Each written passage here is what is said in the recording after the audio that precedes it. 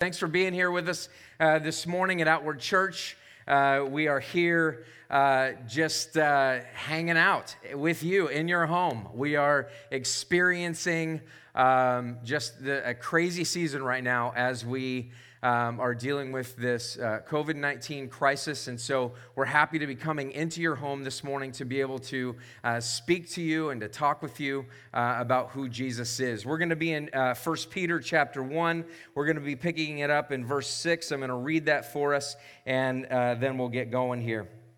It says in 1 Peter chapter 1, in verse 6, it says, "In this you rejoice, though now for a little while, if necessary, you have been grieved by various trials, so that the tested genuineness of your faith, more precious than gold that perishes, though it is tested by fire, may be found to result in praise and glory and honor at the revelation of Jesus Christ. Though you have not seen him, you love him. Though you do not now see him, you believe in him and rejoice with joy that is inexpressible and filled with glory, obtaining the outcome of your faith, the salvation of your souls." Now, I don't know about you, but I find myself when I read this passage thinking that I'm not sure that I've really experienced this kind of joy. I'm not sure that I've really experienced the idea of like suffering being a joyful experience. I've had horrible experiences with this, in fact. As a young man, I remember there was a time in my life when I made a decision as an adult to follow Jesus, to give my life to him, to begin walking with him in a new way. It was a monumental decision. There was so much that had gone into that. Prior to this, I wasn't sure what I believed. I wasn't sure where I was going. I wasn't sure what I was doing.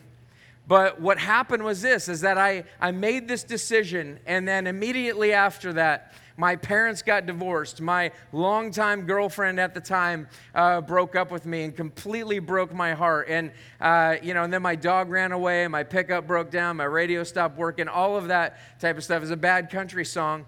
But there was this sense in my life, there was a sense in my heart that God, I gave you my life. I did something for you.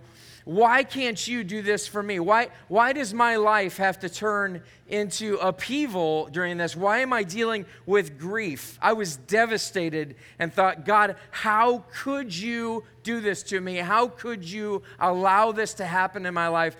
I thought that when I began to follow you, that everything would be smooth sailing, that life would be better when I've gotten this figured out. And maybe you find yourself in a similar place. Maybe you've been somebody who at one point was in the church. Maybe you were a part of the church. And the thing that you saw in Christianity and in the church was a lack of authenticity. You saw people who said one thing and did another. You saw hypocrisy, or someone mistreated you, or somehow you were cast aside and you were mistreated, and at the end of that, you're devastated and you think to yourself, God, how could you do this? How could you allow this to take place? And even now, here we are in the midst of this coronavirus, COVID-19 crisis. And many of us, I think, are in this place of just kind of going, maybe you're asking the question, God, how could you? God, if you exist, how could you allow this to take place? How could you allow these things to happen in our life right here and right now? Well, last week what we talked about was that we need a theology of suffering. We need to be able to understand what needs to take place so that we can have this joy that it is talking about. And many of us that maybe you're watching this morning and you do not have that joy. You do not have that ability to think in your life and say, like, there's no joy in suffering. There's no way that I could feel that way. But I just want to tell you this morning that I can tell you about a way that allows you to go through the furnace of life, to go through the furnace that is life and everything that means, and to see yourself actually flourish. To see yourself flourish in the midst of suffering and pain. And so we get into it here. We talked about verse 6 last week, which says, "In this you rejoice, though now for a little while, if necessary, you've been grieved by various trials." There's three things that I want to tell you this morning, and that is that suffering is painful. Number two, it's meaningful. And number three, it is purposeful. Number one, suffering is painful. Number two, it's meaningful. And number three, it is purposeful. So what's this idea of painful? What do I mean by painful? Well, first of all, suffering is real. It is very real. When I was growing up in the church, there were all kinds of songs that I would say are relatively foolish, or they at least don't give the whole story. I remember singing this song that says, "And now I'm happy all the day. I'm happy all of the time." And when I think about that song, and I think about my life, I think I am not happy all the time. I am not happy with the things that have taken place. I don't have this happiness in some way. I remember as a little kid singing, "I've got the joy, joy, joy, joy down in my heart." Woo! Or where? Down in my heart. You know, that whole song. And yeah, I think to myself, you know, like, I don't know that I have this joy. I don't know that I have this. And so there's this sense in which Christians don't really even acknowledge real pain. They don't acknowledge the fact that we still are grieved by these various trials. But this passage here is really showing us that Christians are actually people who are literally grieved by various trials. They're grieved by heartbreak. They're grieved by the state of our world. They're grieved by those who have passed away as a result of the virus. They're grieved by the people that have lost their jobs. And maybe they've lost their jobs, and maybe they've lost a loved one. And there is grief, and it is real grief. Christians are people who actually acknowledge the pain in their life. And they even question God sometimes. Jeremiah in chapter 20, verse 7 says, "O Lord, you've deceived me, and I was deceived. You're stronger than I, and you have prevailed. I've become a laughing stock all day. Everyone mocks me." That's a guy who's a prophet, and he's saying, "I'm grieved because, God, I feel like you've been unfair in this. I feel like you've been unfair."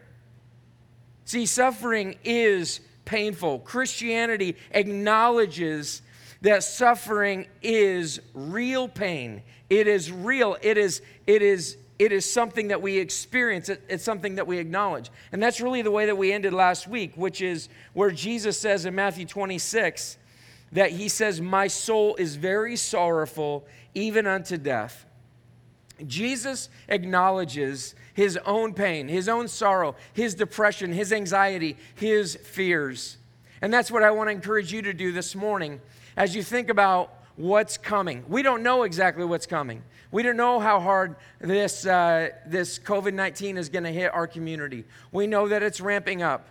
But I just want to help you understand something, that as a Christian this morning, that you don't have to act like it didn't happen. You don't have to act like somehow you're happy when you're not really happy about this stuff, but you can acknowledge pain. See, suffering is painful. And then number two is this: suffering is meaningful. Suffering actually has meaning. Sometimes we don't acknowledge that.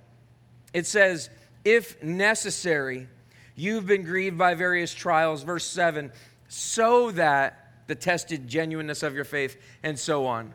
That suffering is meaningful, like there is actually meaning in there. You and I know inherently that suffering does have meaning.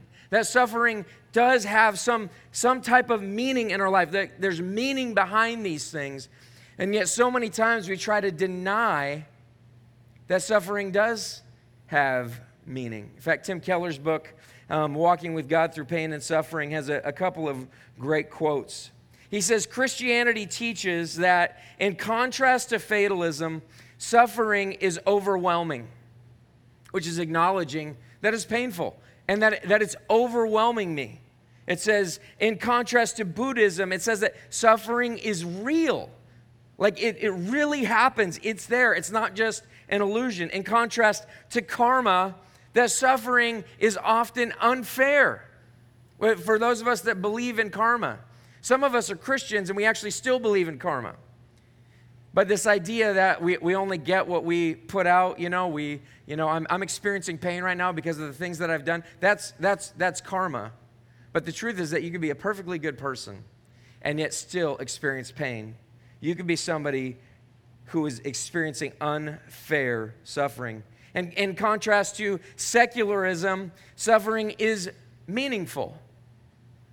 Christianity, in contrast to all of these other ways of life, says that it is meaningful, that it is overwhelming, that it's real, and that it's oftentimes unfair.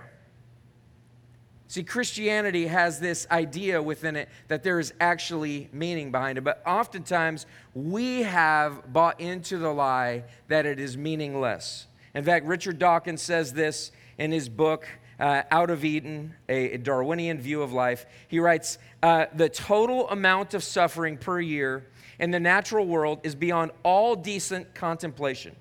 In a universe of blind physical forces and genetic replication, some people are going to get hurt. Other people are going to get lucky, and you won't find any rhyme or reason for it, nor any justice. The universe that we observe has precisely the properties we should expect if there is, at bottom, no design, no purpose, no evil, no good, nothing but pitiless indifference. And Tim Keller goes on and quotes this again. He says, Darwin goes on to say, the truly adult view, to diminish all other views, the truly adult view is that our life is as meaningful, as full, and wonderful as we choose to make it. In other words, says Keller, you must create your own meaning. You decide the kind of life that you find most valuable and worth living, and then you must seek to create that kind of life. See, secularism, or this idea from Richard Dawkins, basically says this. It says that life has no meaning. The pain in it has no meaning. All you can do is just try to avoid suffering. All you can do is try to look at life and say, it doesn't matter. It's meaningless. It's purposeless. And I'm just going to try to avoid those things in my life. But Christianity, in contrast to that, says that it's real, that it's meaningful, that there is some kind of value in that. And you and I both know that there is value in our suffering. We say things like, no pain, no gain. We understand the idea that our personal growth comes from experiencing pain, comes from getting fired after you're late to a couple of jobs. Excuse me. It comes from your marriage falling apart. It comes because of the way that you treated your spouse. That's suffering. We know, we learn things about ourselves, and we inherently know that there is meaning, and yet sometimes we live as though there isn't meaning in there. We live as though there isn't value, that there isn't anything in there. See, Christianity acknowledges that there is meaning in our pain, and we inherently know that. So that's number 2, that suffering is meaningful. Number 3, that suffering is purposeful. That there is a purpose behind the suffering that we experience. That there is a real cosmic purpose behind what's going on. In fact, Acts chapter, if I can find that, Acts chapter 17, Acts chapter 17, verse 26 through 28 says this. It's talking about God, and it says, and he made from one man every nation of mankind to live on all the face of the earth, having determined allotted periods and the boundaries of their dwelling place. That God has created all things and he has determined all things. That God is ultimately and finally sovereign. He's in control. He rules over this world, whether you or I like it or not. That those things are completely in his control. And it says that they should seek God and perhaps feel their way toward him and find him. That we would actually seek after God and perhaps feel our way towards him. That God has created this universe And he has created this world and us as people so that we would seek after him. And you might say, I totally disagree with that ideology. But the fact is that you're not God and I'm not God. And this is what God says, is that he has created all things for the purpose of us reaching out to him. So there is a purpose behind our suffering. And I would argue this. Our suffering is meant to lead us toward him. It says again, in this you rejoice, though now for a little while, if necessary, you've been grieved by various trials. If necessary. We talked about last week, that's almost offensive. Like if necessary, like I have bad things happen in my life. If necessary, things happen in our world. If necessary, we experience these things. Is God some kind of sadistic creature that just wants to punish people? No, I believe this, that God's greatest gift to you is that he would lead you to himself. Through this, he says in verse 7, so that, a purpose statement, like these things have come about. You've experienced suffering, you've experienced difficulty, so that the tested genuineness of your faith, so that the authenticity of your faith. Now just stop right there for a second. Like you have experienced suffering so that you can feel your way towards God. And then when somebody comes to know who Jesus Christ is and therefore begins a relationship with God himself, what this is saying here is that suffering comes to us, pain, grief, trials come to us for the express purpose of authenticating our faith. That these things come to us and they authenticate what we believe, what we say we believe, so that our life and our lips begin to match. So that when we say something about God, that it is real and that it's tangible. And that we don't walk through this world thinking like, oh, I'm so happy, everything's fine, I've got the joy, joy, joy. But that we walk through this life understanding the pain and seeing our faith having been tested and authenticated. See, some of us that are watching this morning have seen people with an inauthentic faith, with an unauthenticated faith. They've experienced people who call themselves Christians. And they could name story after story after story as to what frustrates them about these people because they've experienced these things. But I would argue a couple things. One, and that is that their faith may not have ever been authenticated in that sense. They may not even be Christians, even though they claim to be Christians. Because the reality is that they have not walked through the suffering. They have not, whatever it is, they haven't experienced it. And you see the inauthenticity of their life. See, God allows us to go through difficult things so that our faith may be authenticated. And then it says this, so that the tested genuineness of your faith, more precious than gold that perishes though it is tested by fire. He makes a comparison here. He says your faith is more precious than gold. And gold, when it goes through the furnace, when a jeweler takes that gold and this jeweler puts the gold into this furnace, what happens is that gold goes in as a lump. And it seems like it's okay just like that. But it goes in there, and what happens is that the furnace begins to heat this thing. The furnace begins to heat this nugget or this gold. And what takes place is that the dross or whatever it is comes up to the surface. The impurities begin to burn off. When it goes through this furnace, something begins to happen that it begins to become purified. See, the same thing happens with us, and that is that we go through the furnace of life. We go through the furnace of life, and there is something that begins to happen. Early in my Christian life, as I said, like all of these things happened to me. And it wasn't just my family of origin breaking down, or the girlfriend that broke up with me, or that, but it was like the whole of life, that I thought that I was supposed to have the joy down in my heart, but in reality, I didn't experience that I wasn't experiencing that joy at that time. And so what I said to God at that moment is, I'm gone. Come get me if you want me. I'm out of here because I doubt your existence. I doubt who you are because of this, because you've allowed terrible things to happen in my life. But the truth is that I was in God's furnace. I was in the furnace of life. And I experienced difficulty, and I experienced pain. And what was happening? I pushed it away and I said, if you're going to do that to me, then I'm going to go do something else.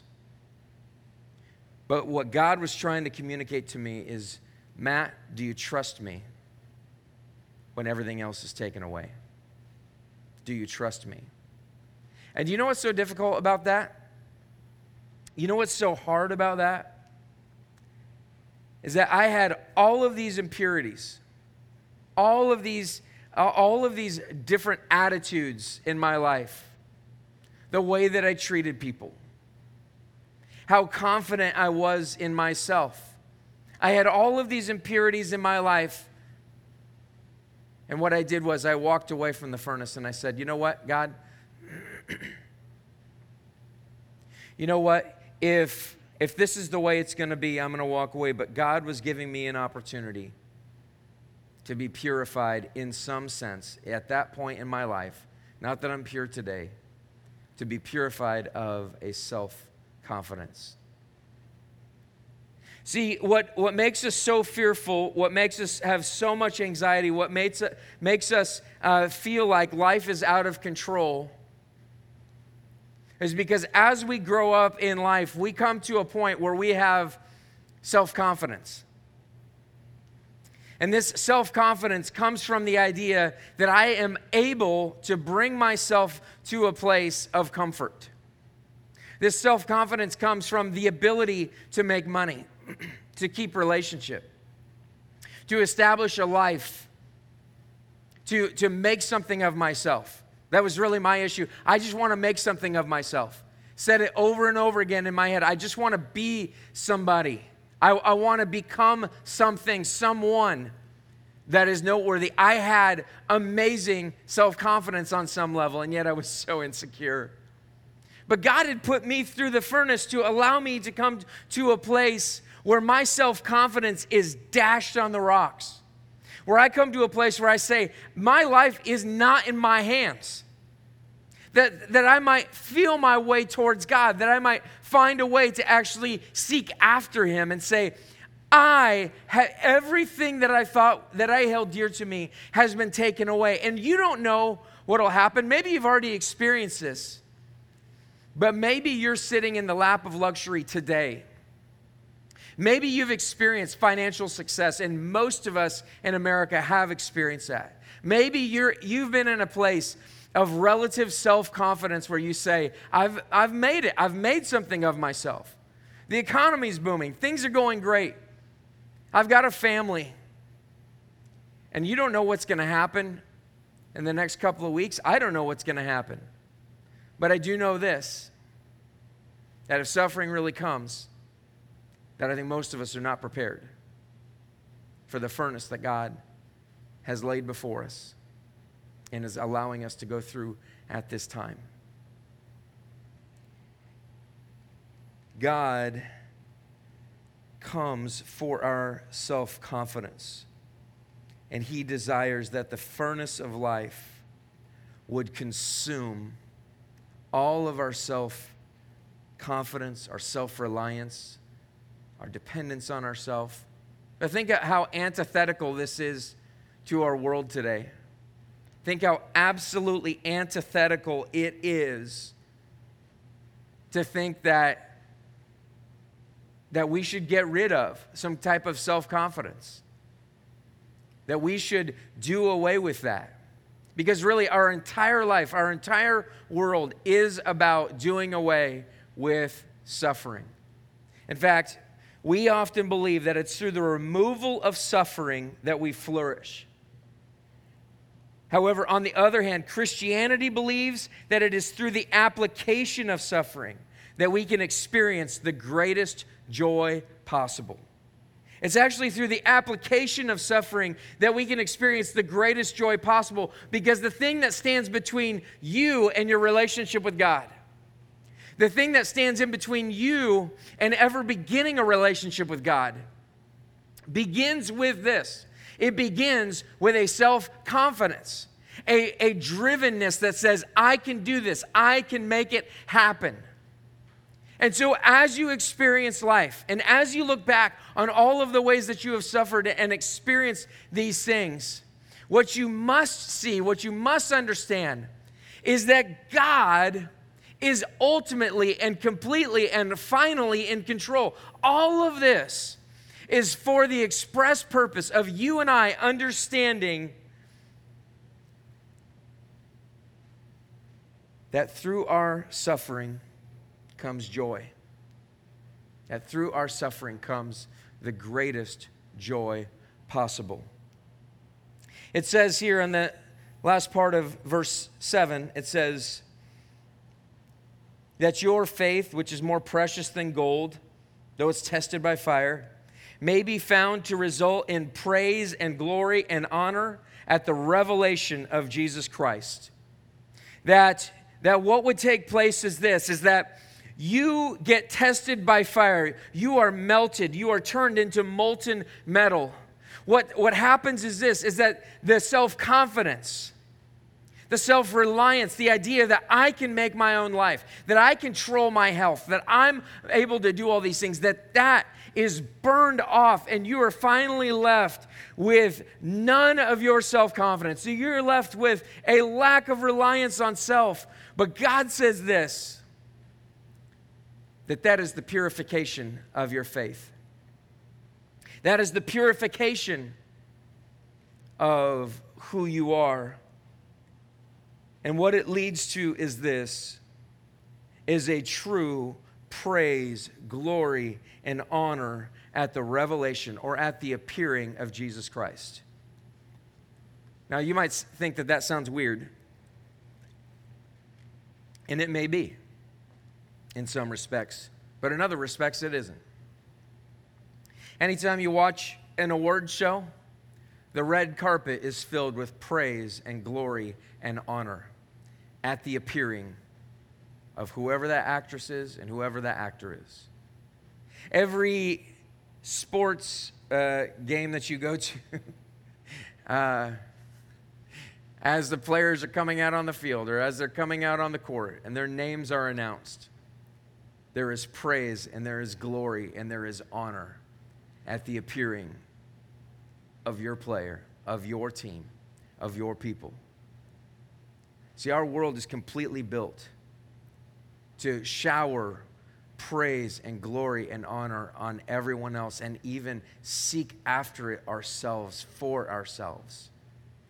But what this says is that the greatest joy that you could possibly have is looking forward to the appearing of the one who is truly praiseworthy, of the one who deserves all of our glory. He deserves our glorification of him, that we would lift him up, that we would see him as bright and shining, that we would honor him at his appearing. It's looking forward to seeing Jesus again.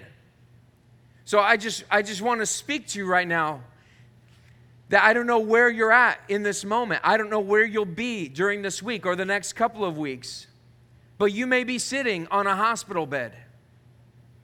Or you may have a loved one that's sitting on a hospital bed. And if that were to happen to you, or if anything like that is taking place, or if you've lost your job and you feel destitute, by the way, would you please email us? You can go to outwardchurch.com/prayer or prayers. I can't remember if it's plural or not, but fill that out. Tell us about that. Write it in the comments right now. But we want to pray for you. But I'm telling you that in the days to come, whether it's through COVID-19 or not, You may be sitting in a moment where you're just saying, how could this happen? And I just want to communicate to you and what Peter, the Apostle Peter, what God is trying to communicate to us is that this life is a furnace, and there are no guarantees that you're not going to suffer. In fact, you have every guarantee that you are going to suffer. But you have the opportunity to look at it as though it's meaningless, like there's no purpose in it, there's no reason for this, or you can look at it and you can say this, that this is for me to look forward to the appearing of Jesus Christ. And so you may be on your deathbed and you can look forward to bringing praise and glory and honor to Jesus Christ. It doesn't mean that the pain isn't real. The pain is real. But what it means is this, is that the joy can overwhelm the pain. That the joy of looking forward to Jesus Christ gets to overwhelm what's actually happening in your life in this moment. It doesn't mean that you're just joyful and happy clappy. But what it means is this, is that you get to have a joy that no one can take away. In fact, it says this in verse 8, though you have not seen him, you love him. There's a sense in which it's saying, like you haven't seen this Jesus, but there's this deep love for him that's moving throughout your soul. You haven't, though you do not see him, you believe in him and rejoice with joy that is inexpressible and filled with glory. Like this is the promise that God is giving to you this morning, that as you see your suffering, as you see your grief, as you see your pain, you don't have to set it aside. You don't have to act like it's not there. You don't have to think like, oh, this is unfair. You can say that God has allowed this to take place so that I can look forward to him, so that my love for him is deepened, so that I desire him more, and so that there is a joy that is inexpressible and filled with glory that no one and no circumstance can take away. You may not be smiling, you may be coughing, but there is a joy that's inexpressible and filled with glory. And it says, obtaining the outcome of your faith, the salvation of your souls. See, God uses our pain to speak to us. God uses discomfort to wake us up. In fact, C.S. Lewis says in The Problem of Pain, he says, we can ignore pleasure, but pain insists upon being attended to. God whispers to us in our pleasures, speaks in our conscience, but shouts in our pains. It is his megaphone to rouse a deaf world. Do you feel like life is out of control? I've talked to so many people that just feel like, I don't know what to do. I don't know what to feel. I've felt that way. Went to Costco the other day. There's a guy walking around in a gas mask. If that was you, way to go. You're very safe. But it feels apocalyptic. It feels disconcerting.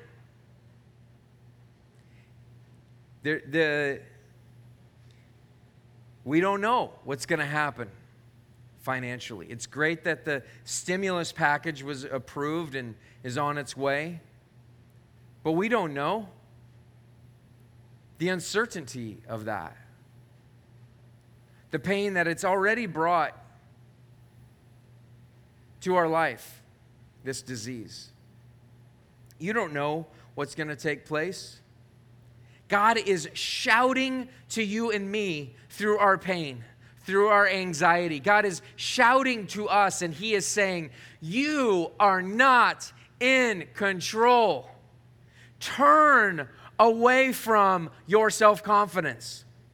Turn away from the idea that you are ultimately and finally in control of your life, and reach out for him. Feel your way towards him, because he is offering something to you. He is offering to you this morning something that is incredible. It's inexpressible. He's offering true sympathy. He's offering true sympathy that can speak to what you're dealing with this morning. In Isaiah 53, verses 4 and 5, it says this, "Surely he has borne our griefs and carried our sorrows. Yet we esteemed him stricken, smitten by God, and afflicted. But he was pierced for our transgressions. He was crushed for our iniquities. Upon him was the chastisement that brought us peace, and with his wounds we are healed." Do you see what that says? That says this, that Jesus has done more than just walk a mile in our shoes. That Jesus he has taken on our griefs. He's carried our sorrows. He's experienced everything that you have and more. Jesus has experienced more pain on the cross than you are experiencing today or will experience. Jesus has walked all through it. He carried our grief. He carried our sorrows.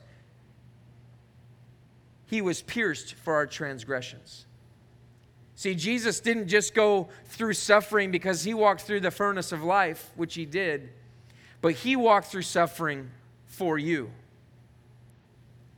See, Jesus is the only God who suffers for his people. As far as I know, there's no other God, there's no other religion that speaks to a God that suffers for you. That speaks to the idea of pain being real. Like, this God knows that pain is real, but he suffers not just with you, but he suffers for you. This God, Jesus Christ in the flesh, he went to the cross. And he went to the cross, and before he goes, he's experiencing sorrow. He's experiencing a heaviness of heart. He is experiencing every bit of pain, anxiety, fear, frustration through what he went through. And he does this for you and for me. And this morning, you have the opportunity to not just say that pain is real and not just say that pain is meaningful, but that there is an ultimate and final purpose for it. And that is that it would lead you to Jesus Christ this morning, right here and right now. That it would lead you to do this. To understand that Jesus went to the cross for you. What did he go to the cross for you for? It is for our sin. It is for all of the ways that we've taken credit for what God has done in our life. That nice house that you sit in right now was loaned to you by God through the gifts that he gave you, through the circumstances that allowed you to make those finances. The air that you breathe has come from God as a gift to you. The life that you have, the family that you have, the circumstances of your life are a gift from God. And yet, what we do is we just avoid the idea that God has given those things to us. You might feel guilty for having money. And yet God is speaking to you this morning, and he's saying, it's not enough that you just feel guilty. You must understand that you have fully sinned against me. To walk with Jesus, to begin relationship with Jesus means this, that there must come repentance in your life. It's an acknowledgement that I am somebody who is a sinner, that I have walked away from God, that I've tried to deny his existence, that I've tried to believe that I'm in control of my life, and I've tried to make these things happen. But then secondly, it's about faith. It's about this faith that is of greater worth than gold. This faith is more than just saying, okay, I believe that Jesus exists. It's a faith that says, not only do I believe that Jesus exists, but my faith is in this idea that I have sinned against him and that he has every ability to save me from my sin. He has every ability to save me from my sin, and he can allow me to go through suffering, that he can allow me to go through these things, and yet there's an incredible purpose behind it. And so Jesus is extending to you right now through this live feed this morning He's extending grace to you, and he offers it to anyone who wants to repent and put their faith in Jesus Christ. I invite you to that this morning, and I pray that you would let us know. You can email me, matt@outwardchurch.com. But I invite you to that. And for our Christians here this morning, I just want to challenge you. How are you dealing with the anxiety and the pressure and the grief? This is a furnace. And what's going to come out of it is self-reliance. It's going to be scraped off the top. It's going to be burnt up. Let's look forward to the purification of our lives. Let's look forward to what Jesus is going to do in our city and in our world. There's never been a greater opportunity to be able to speak to our world today than now. You have access to an inexpressible and incredible joy that God has for you in Jesus Christ. Won't you put your hope in that this morning? Would you pray with me, please? Lord Jesus, we thank you so much for the truth of your scripture. And Lord, I pray this morning for those that are listening in, Lord, that they would give their lives to you if they have not already. Lord, for those that have began a relationship with you, that they would submit themselves to you. Lord, that they would begin to say, maybe I haven't experienced suffering. Maybe I've had a bad theology of what that even looks like. Lord, may they begin to trust you. May they have an incredible theology of what it means to deal with suffering in everyday life so that they can possess this incredible joy that you have for us. We ask this in your name, we pray. Amen. And this morning, I just want to participate in communion once again with you. We do this every Sunday on Sunday morning. I've read some articles recently from people that have said that it's not